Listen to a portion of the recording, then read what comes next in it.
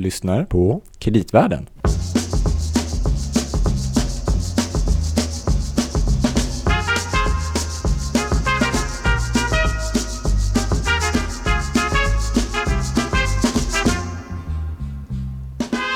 God fortsättning, Gabriel. Ja, tack detsamma, Louis. Det nya året. Ja, trevligt att se dig och höra dig. Detsamma. Jag hoppas att det är trevligt för alla lyssnare av Kreditvärlden att höra oss. Precis, denna podd med Louis och Gabriel. Finansiella marknader och sånt. Men från början, och du är ju fortfarande kreditanalytiker. Det är mycket om kreditmarknaden. Alltså, när man tittar på krediter eller obligationer, lån, då är man väldigt fokuserad på en särskild sak, eller hur, Louis? Är man? Borde vara. Ja, låt höra. Risker. Ja, risker. Ja. Jo, oj. Ja, visst. Man ser risker överallt. Ja, precis.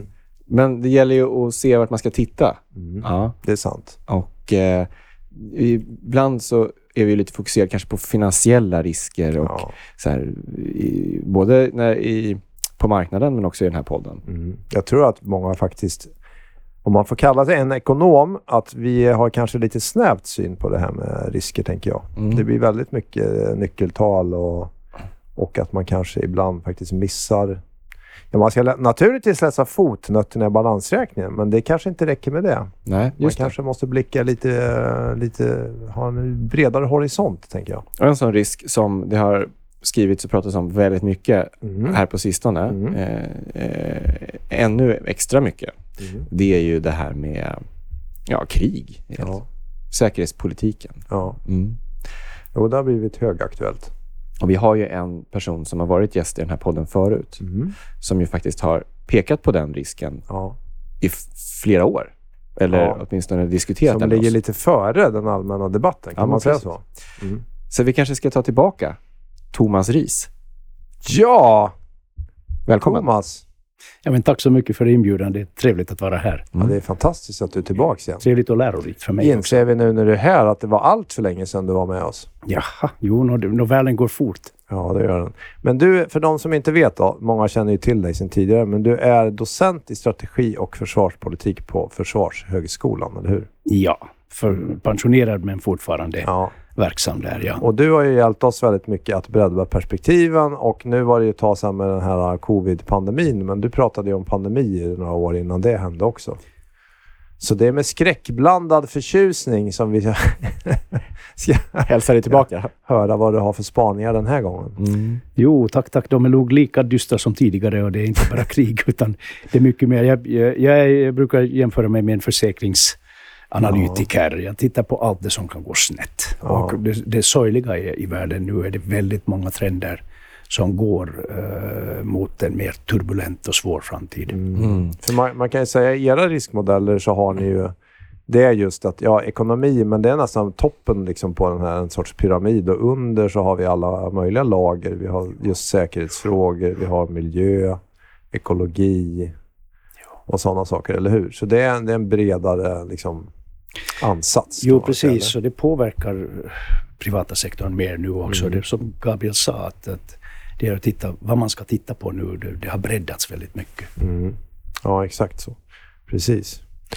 Ja, men vad tänker du då, Thomas, kring det här som har varit i liksom den allmänna debatten senaste tiden, är liksom med det kan bli krig i Sverige, och för dig är det kanske bara välkända saker redan som har sagts, eller? Ja, alltså det är kriget så brett begrepp, men sen det ena, alltså syftet med det här var väl delvis att liksom få allmänheten att förstå att vi lever i en farligare värld. Putin har visat att han är mycket farlig, och vi är ganska nära honom. Det andra som man kan säga, att sen beror det lite på hur man definierar krig. En invasion av Sverige är ju inte så sannolik. Men det finns andra otäcka sätt som en mellanstor makt som Ryssland kan skada länder. Till exempel sabotage av teknisk infrastruktur redan i så kallad normaltillstånd. Gasledningar? Och annat sånt. Jo, just det har vi sett exempel på. Eller det värsta är ju om det blir någon slags storskaligt cyberangrepp som nästan hela vår tekniska infrastruktur är beroende på nu. Om man kan kombinera det med andra otäcka saker. Just det. Då blir det svårt att hantera. Är det som Det har blivit mycket diskussion, särskilt efter ministrar som har uttalat sig på Folk- och försvarskonferensen i Sälen. Men det finns också andra. Är det som de syftar på då? Eller är det invasionskrig som man vill att befolkningen ska vara beredd på? Jag tror knappast att det är invasionskrig, inte på kort sikt i alla fall. Och det tror jag också att några av dem nämnde efteråt. Men det är snarare det att det kan hända saker i vårt närområde som kan drabba Sverige. Eller Sverige kan direkt bli måltavla just för en indirekt krigföring som cyberangrepp eller annat. Det som många försvarsanalytiker pekar på är att om Putin lyckas vinna Ukraina, det vill säga att vi slutar att stödja Ukraina, det blir någon slags förhandlad fred inom parentes där. Då kan han inom 2 till 5 år återuppbygga en rysk militärkapacitet som skulle ha en förmåga att angripa ett av de 3 baltiska länderna, ett eller flera av de baltiska länderna. Och om det skulle bli ett krig där, då skulle det bli väldigt hett för alla länder här uppe i Norden.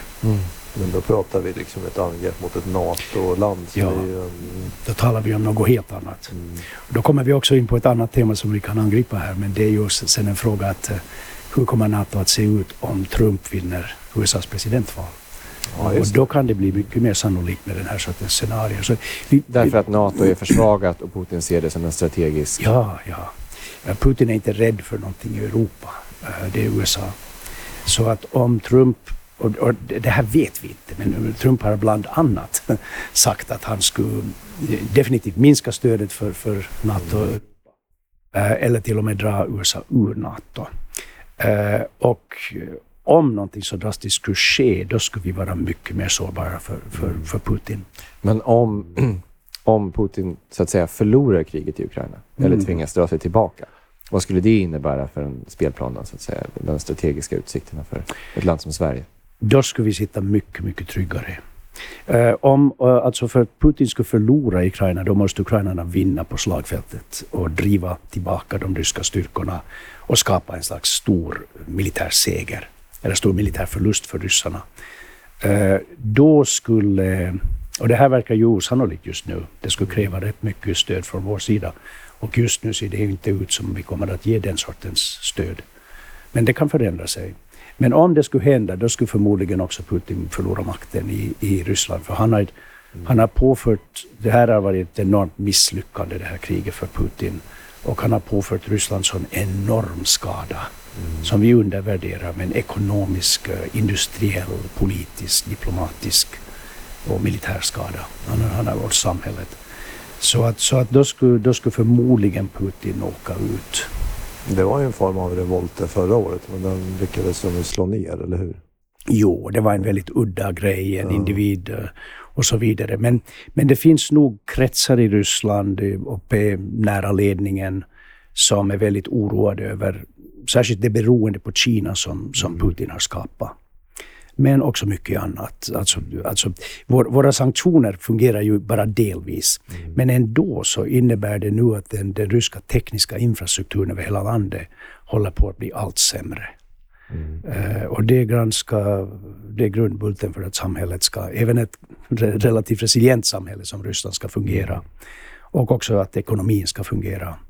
Deras oljeutvinning och gasutvinning är beroende på västlig högteknologi. Ja, just det. Och de lyckas nog smuggla in en hel del, men ändå så de har väldigt stora problem nu. Och det överser vi lite. Vi har en tendens att bara titta på vår sida av läget. Men Putin sitter nog väldigt illa till. Men det kan innebära också att de gillar att sätta käppar i hjulet för oss på olika vis. Och kanske skapa konfrontationer på i andra länder och så vi backar upp på andra. Det är ju dilemmat att en diktator som inte kan bygga upp civilsamhället och göra befolkningen nöjd, då måste man hitta något annat sätt att behålla makten, och då är det ofta genom att skapa fiendebilder utifrån och kriga utåt. Då kan man ha undantagstillstånd och förtrycka mer och avleda befolkningens uppmärksamhet. Och det är problemet för en person som Putin. Sen han kom till makten så har den ryska teknologiska utvecklingen stagnerat och gått neråt.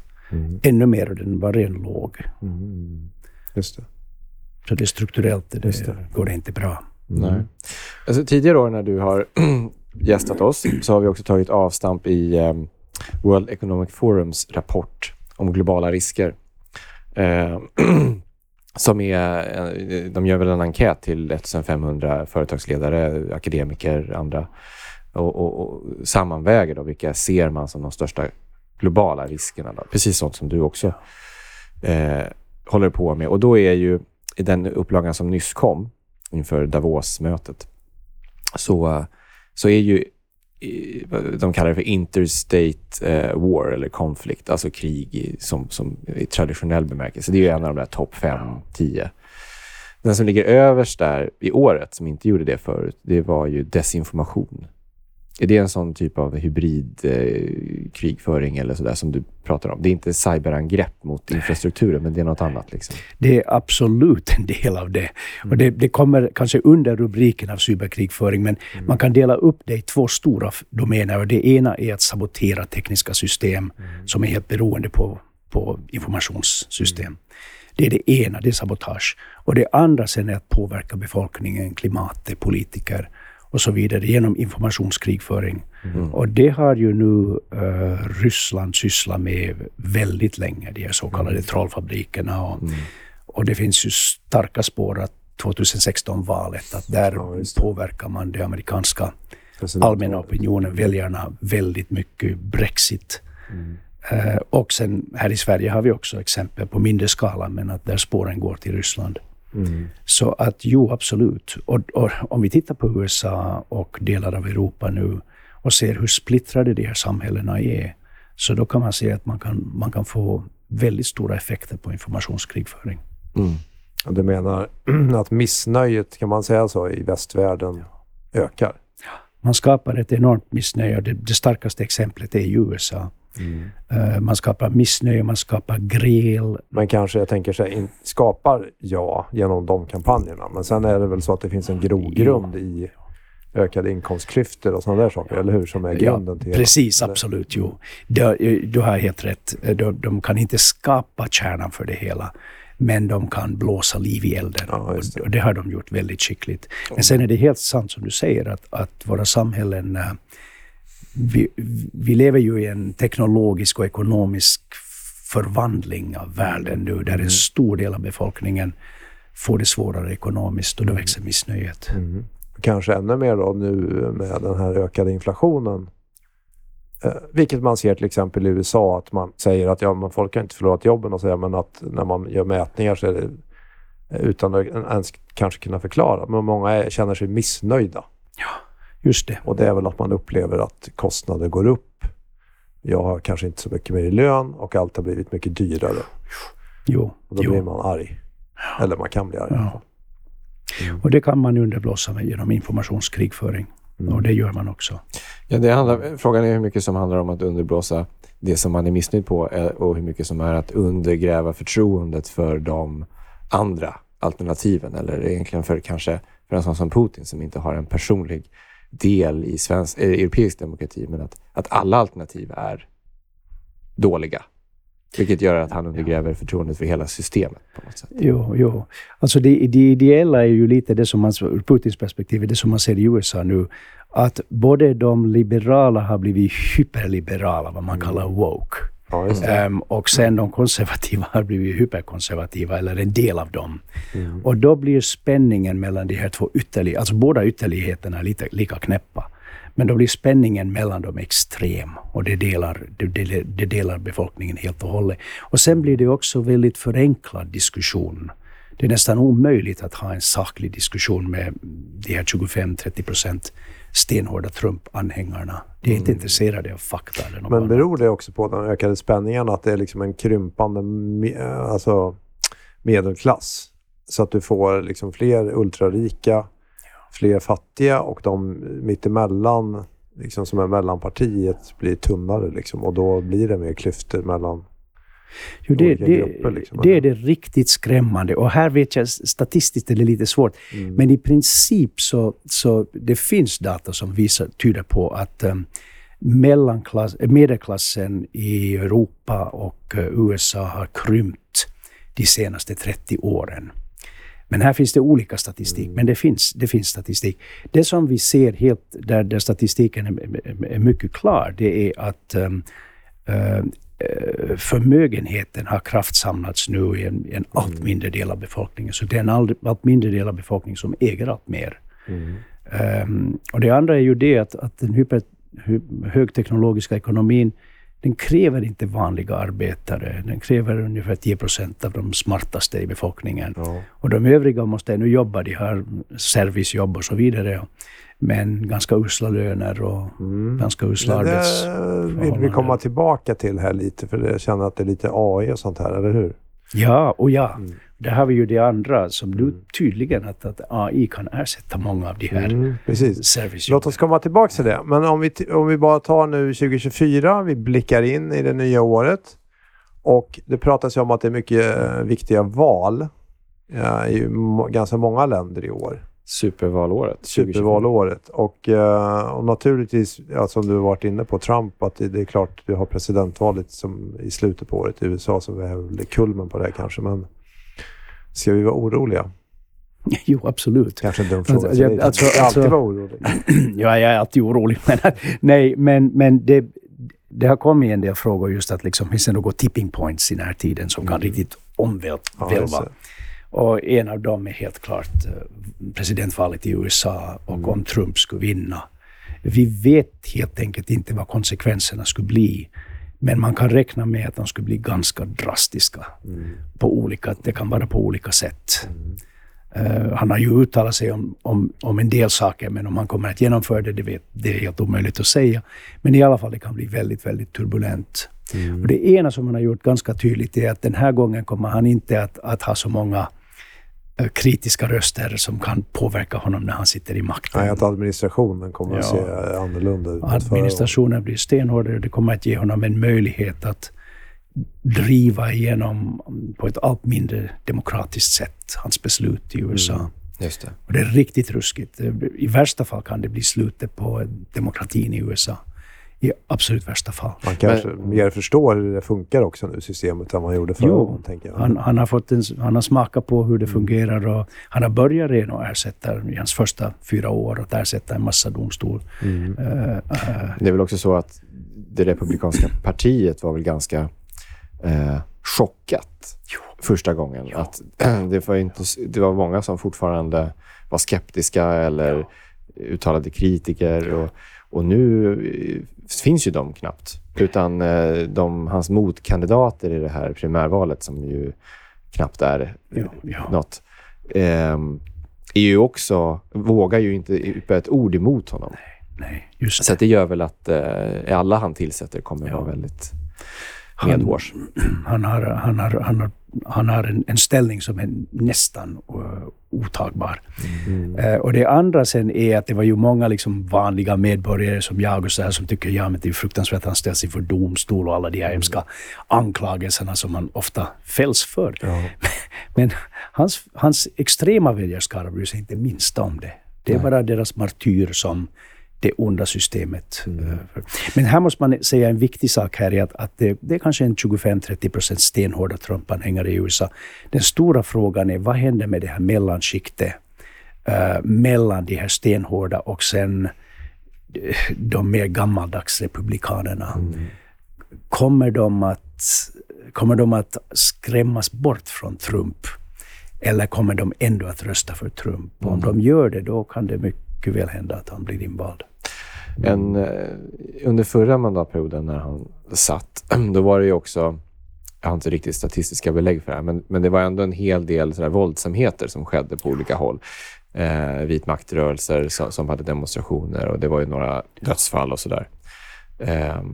Det var en ledande spekulation.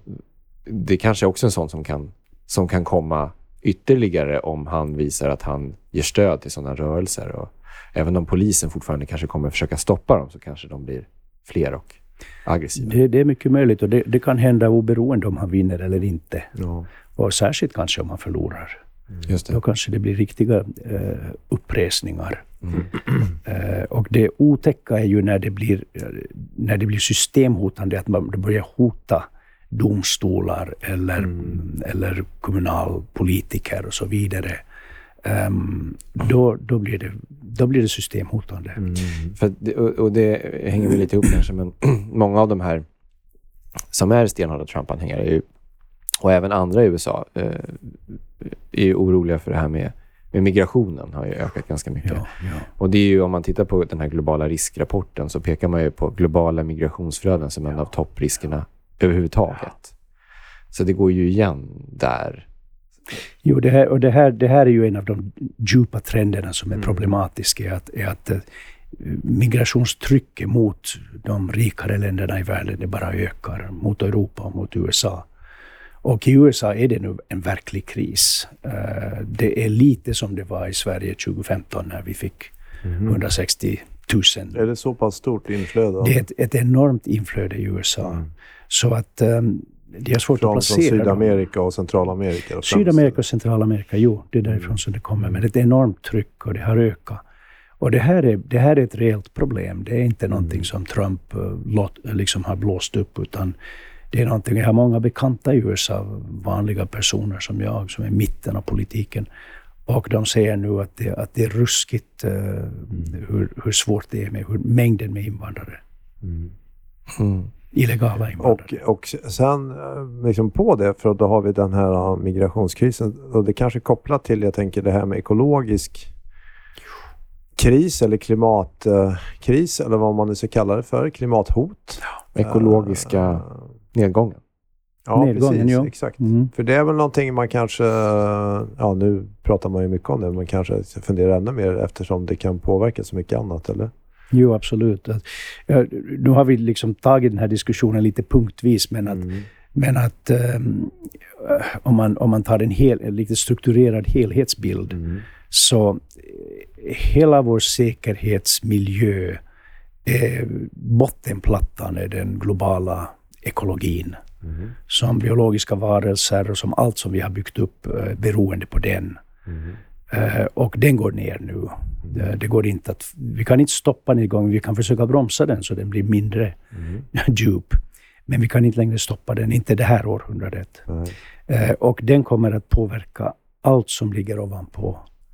Och ovanpå den här så har vi kan dela upp det i två stora domäner. Vi har den funktionella domänen, det är teknisk infrastruktur och ekonomi. Och så har vi den sociala domänen, och det är samhället och politik och stormaktspolitik. Och båda de här domänerna kommer att drabbas mycket hårt av den ekologiska nedgången. Och på klimatområdet är du mer eller mindre hoppfull än när vi pratades vid tidigare. Jag tänker kring, om vi kallar det för motåtgärder då, eller vi hade ett nytt sånt här toppmöte här senast. Ja, olika syn på om det var bra eller dåligt. Jo, alltså de här globala klimatmötena har ju, alltså det blir små inkrementella steg framåt på varje möte, men inte ännu de radikala beslut som behövs. Nej. Och orsaken är förstås att det kostar att åtgärda det här på många sätt. Då är vi tillbaka i missnöjet. Va? Då är vi tillbaka i missnöjet. Ja. Jo, och då är vi tillbaka i den ekologiska nedgången. Alltså den fortsätter, och klimat, det är två saker som två stora områden. Och det ena är klimatet. Vi lever i en mer turbulent klimatmiljö. Och sen djupa förändringar i världen. Ökenspridning, oceanerna stiger och så vidare.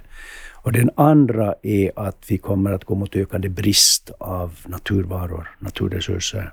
Och det är också kopplat med befolkningstillväxten i världen. Vi är 8 miljarder nu över. Och man räknar att till 2050 blir vi kanske runt 10.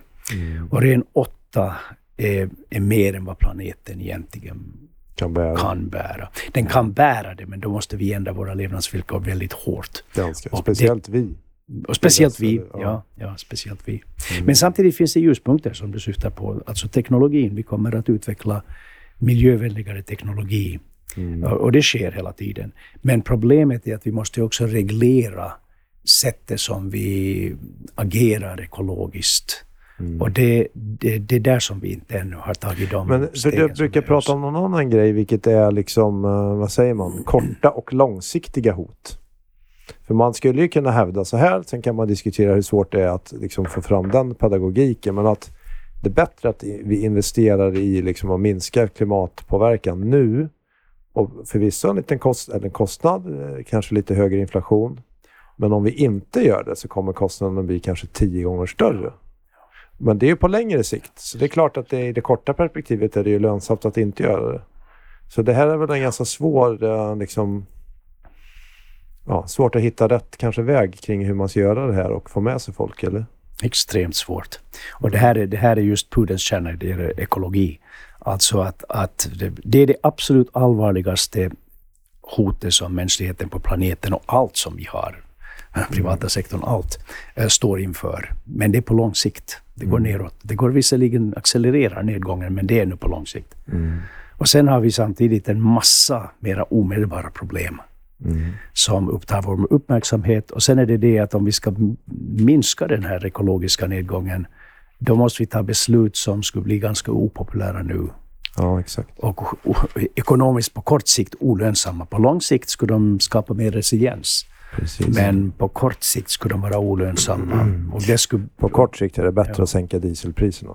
Ja, till exempel. Jo. Ja, vi pratade precis om supervalåret och 9 juni så är det också val till EU som ofta brukar flyga de flesta lite lätt förbi. Men mycket av den globala klimatpolitiken drivs ju faktiskt av det som EU gör och inte gör. Och inom EU så har man ju satt ganska mycket de senaste 5 åren. Skarpare än innan i alla fall. Och det är ju frågan om det är inte bara kanske i vilken takt man fortsätter det arbetet, utan till och med om det är några som vill skala tillbaka en del av de beslut man redan fattat för att nå upp till Parisavtalet och allt det där. Så att det hänger ju ihop med det som vi pratade om med de här, det här året. Och Trump är såklart en del i det också. Jo, det är ruskigt värre. För att EU är faktiskt en ganska viktig aktör. När vi kommer tillbaka till AI till exempel. Ja. De försöker ju bromsa AIs rörelsefrihet i framtiden. Eller när det gäller våra personuppgifter och så vidare som vi lägger ner på nätet och så vidare. Där har ju EU faktiskt spelar en mycket viktig roll att skydda individen. Så att EU är viktig, men just det att det blir mycket intressant att se det här valet. Kommer det att komma mer från ytterlighetspartierna in som inte bryr sig om det här eller som använder det här som ett slagträ, då kan det hända att det blir mycket svårare för att EU fortsätta. Svenska regeringen har ju nu lagt till exempel klimatarbete rätt mycket över till EU och sagt att nu driver EU på, och då underförstått vi behöver inte göra så mycket. Risken, i alla fall om man bryr sig om klimatarbetet, är ju att om det blir en sån omsvängning som du säger i EU, så kan det bli så att EUs arbete bromsar av helt. Och då skulle vi kunna bli stående med att vi inte har någon riktig strategi om vi är beroende av EU. I värsta fall, jo.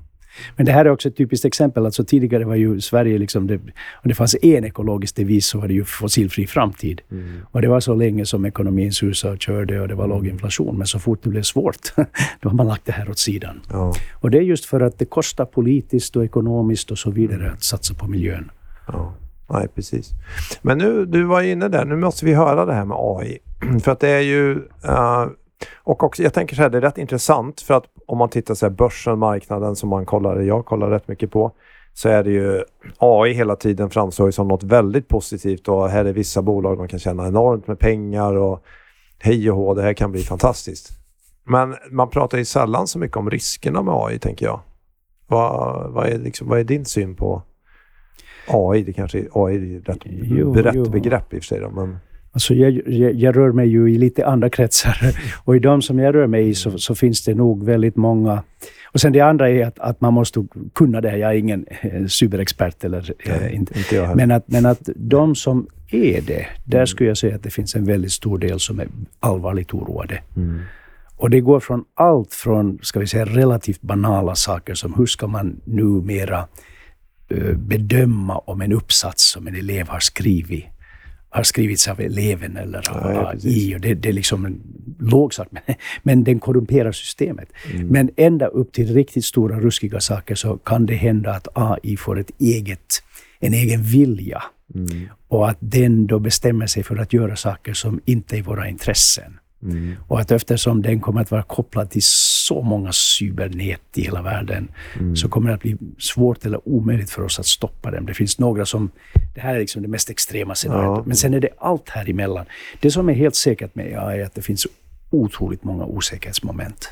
Men jag tror, för att du skickade oss lite texter och sånt här inför vårt samtal idag. Jag tror att jag såg i någon av de här, eller om det var du själv som hade skrivit, att mänskligheten kan liksom nå sitt dinosaur moment. Är det så? Ja, alltså det här, nu börjar vi röra oss in i ett science fiction-scenario, men som inte är otänkbart. Men det skulle vara att AI får så mycket makt att det kan bli självgående. Och att det uppfattar att vi inte har en så stor del att spela i dens framtid. Nej, vi är liksom lite, vi bidrar inte med något. Vi kostar bara en massa resurser. Liksom. Det kan vara likgiltigt till oss, men det kan vara väldigt illa. Vi kan börja bli hungriga och så vidare. Eller den kan uppfatta att mänskligheten borde, kanske antalet människor på planeten borde skäras ner till kanske 2 miljarder. Och resten måste bort, och det är alltså för ett globalt ekologiskt hållbarhetsperspektiv. Man vet inte, men det här är just en framtidsmöjlighet. Men jag tänker, bara en annan grej, vilket är ju med den här teknologiska utvecklingen, det blir en väldig ansamling av kapital i några få händer, kan man tänka sig. Där vissa techbolag inom sin respektive marknad är väldigt dominerande, typ Amazon eller något annat. Microsoft som precis blev världens högst värderade bolag. Ja, exakt. Och att det här kan vara liksom, apropå de här ökade spänningarna, att det kan ju skruva upp det här med ytterligare några grader, eller? Jo, alltså arbetslöshet som du var inne på och så vidare. Det här är ju din domän, alltså. Ni kan det här bättre än jag, hur ekonomin kan liksom koncentreras i mindre händer, men man ser ju den trenden. Och då har vi ju då den sociala aspekten som jag jobbar med, att då kan det bli väldigt stora spänningar mellan en massa missnöjda människor i världen och en liten elit som har det mycket bra. Det kanske inte kommer vara en stor fråga i val eller sånting nu. Det känns som att diskussionen just nu kretsar kring lite andra saker vad gäller AI och de här stora bolagen. Ja, det är nog för abstrakt ännu. Ja. Men det som vi ser i nästan alla val i världen nu är att det är allt mer missnöje, allt mer spänningar, och att man försöker välja, eller man börjar väl rösta på personer och partier som ligger utanför det traditionella politiska sfären. För man har förlorat förtroende för de etablerade politikerna. Det är inte kanske så mycket i Norden här, men att i delar av Europa och särskilt i USA så är det verkligen fallet. Men det som är intressant kanske också är att vi tidigare pratade mycket om Putin som en fiende och en medveten strategisk som är ute efter att förgöra oss eller vårt sätt att leva och sådär. Det är ju lätt att förhålla sig till. Jag tror att många av de här techbolagen som vi pratar om, där ser ju nästan alla aktörer sig som världsförbättrare eller de som ändå sprider välstånd till fler och produkter och pratar om hållbarhet. Så att det kanske är också en komplexitet i det här. Jo, att det är inte ett så uppenbart problem. Nej, och inte heller att de själva ser det, utan de ser ju många. Ja. Men det var ju något upprop mot AI där till och med Elon Musk skrev på och sådär. Men sen är nästa fråga, tror du att det går att stoppa liksom? För att det här är någonting med den mänskliga nyfikenheten, att vi kan inte lägga band på oss själva, känns det som, utan när det väl är för sent då kanske vi säger, det här borde vi inte ha gjort. Men att vi själva ska förstå det innan liksom, kommer vi att göra det, tror du? Ja, det tåget har lämnat stationen. Alltså det blir väldigt svårt. Det blir kanske lite som kärnkraft. Man kan eller kärnvapen. Man kan försöka reglera det. Men teknologi har en egen dynamik. Och kanske även att man tänker i en polariserad värld, att om vi säger att vi i väst bromsar, då Kina kommer då, som nu har infört digitalt betalningssystem för allting i hela landet och helt plötsligt ligger väldigt långt fram. Då kommer de kanske ha fått försprång som vi inte kan ta i kapp, och det vågar vi kanske inte och så vidare. Där har vi just det precis. Alltså det hjälper inte om 50% av världen börjar införa säkerhetsåtgärder mot AI och resten av världen inte bryr sig. Precis. Så att det är nog det är väldigt svårt att begränsa AIs utveckling, och det går fort också. Det går fort, den här utvecklingen. Gabriel, vi fick en ny risk där som vi inte har pratat om. Ny risk och ny möjlighet. Ja, möjlighet också, vad skönt. Inte bara men, men det är klart. Men jo, för det kan ju tillföra väldigt mycket. Ja. Men gott och ont. Kina inför ju nu ett sådant mega övervakningssystem över hela Kina. Där man egentligen följer med precis varenda individ. Och väldigt mycket vad vi gör är ju på sociala medier och så vidare. Det finns kameror och allt möjligt man kan koppla in på det här. Och det betyder att man kan verkligen övervaka varje individ. Men då behöver man AI för att sålla det här liksom miljarderna med information som kommer varje mikrosekund. Och då, det är en ruskig aspekt av AI. Det kan AI göra. Ja, precis. Men på samma sätt om man för att övervaka eller kontrollera eller väderfenomen eller konsekvenserna av klimatförändringarna eller se vad det än kan vara så finns det ju enorma möjligheter. Det är det positiva. Så varje gång du försöker starta din fossildrivna bil då kommer du få en elstöt, Gabriel, så att du inte kan göra det. Jag tror att det där faller under kategorin Kinas övervakningssamhälle, men okej, absolut. Just det. Men vet du, det här tänkte jag något positivt, Thomas, som ju du borde gilla, för att i det här Davos-mötet som vi började prata om i början där, då har det faktiskt kommit en rapport den här gången som heter The Future of Growth. Och jag tycker det är rätt intressant för att det man har kommit på, men i den här turbulenta världen, apropå bredda perspektiven, så säger man ju, för det är den här diskussionen kring återigen hur mäter vi saker i ekonomin, apropå att AI ses liksom positivt och värdeskapande, men man kanske glömmer bort att ta det bredare perspektivet. När man tittar på olika länder, vi pratar mycket om BNP-tillväxt, vi pratar ekonomisk tillväxt och det är alltid något positivt, men det har ju onekligen väldigt stora negativa sidokonsekvenser på ekologi och annat. Då har man faktiskt tagit fram i alla fall ett försök till, man kallar det för en sorts liksom nytt sätt att angripa det här med när man tittar på länder och ekonomisk tillväxt. Så att, ett nytt ramverk. Och då har man infört nya, då säger man, om vi tittar på ekonomisk tillväxt, men sen har vi 4 sådana här omvärldsfaktorer som vi måste ha koll på i olika länder, hur bra eller dåligt det går. Och det är innovationskraft, inklusion, hållbarhet och resiliens faktiskt. Och det här är rätt intressant, för då börjar man vara inne på det här att vi ska ha den här bredare ansatsen. Vi måste se hur det går för naturen, vi måste se hur det går för motståndskraft och det kostar saker på kort sikt, men det kanske lönar sig på lång sikt. Så att vi letar ju, eller vi är i alla fall på gång och försöker hitta de här lite nya sätten att tänka. Så det tycker jag själv är rätt intressant ju faktiskt. Jo, absolut. Det här är ett jätteviktigt steg som de har tagit. Faktiskt, det var redan på 90-talet var det en amerikansk professor, Edward Wilson, som skrev en bok om konsiliens. Och det betyder just att man har ett brett bevakningsfält, ett brett perspektiv. Men då var det inte så många som lyssnade på det. Vi har levt i stuprör där man har haft experter eller fackidioter som har varit experter inom sina stuprör. Och det fungerar för ekonomi och politik och sånt. Det kunde skiljas ganska mycket åt. Men nu lever vi i en värld där alla de här stuprören påverkar varandra enormt mycket. Så att om man ska titta på just det som de gör, tillväxt till exempel, så då måste man ta i betraktande vad sker ekologiskt om vi tar ett land i det här landet, vad sker socialt, vad sker tekniskt och så vidare, allt det här.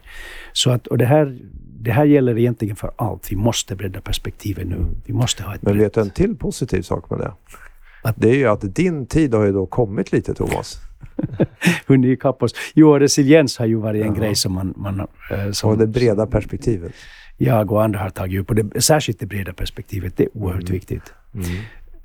Och det är inte så väldigt populärt, för att i alla fall i de sociala så kallade vetenskaperna, så det är ganska flummigt, det blir svårt att göra det här, att kvantifiera den breda bilden. Men verkligheten är ju komplex.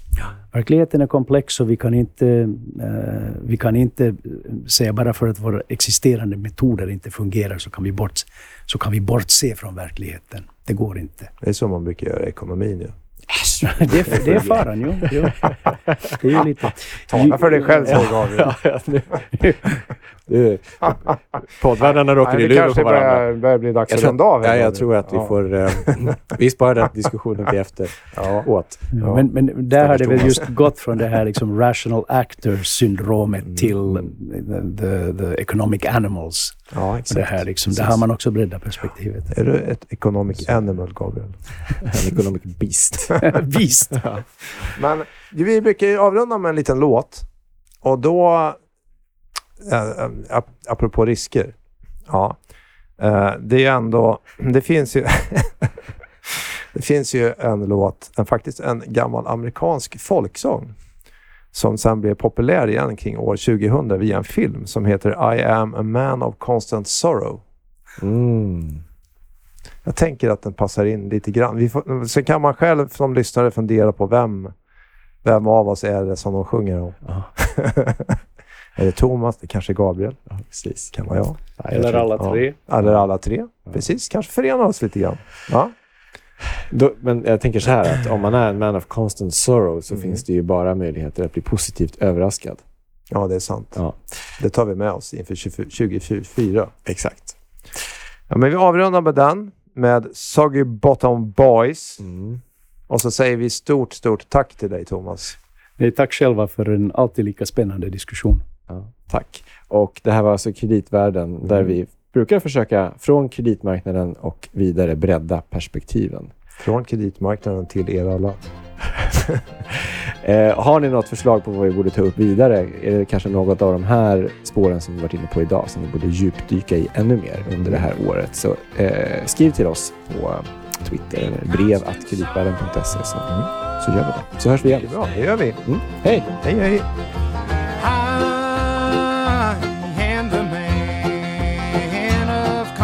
Sorrow, I've seen trouble all my day. I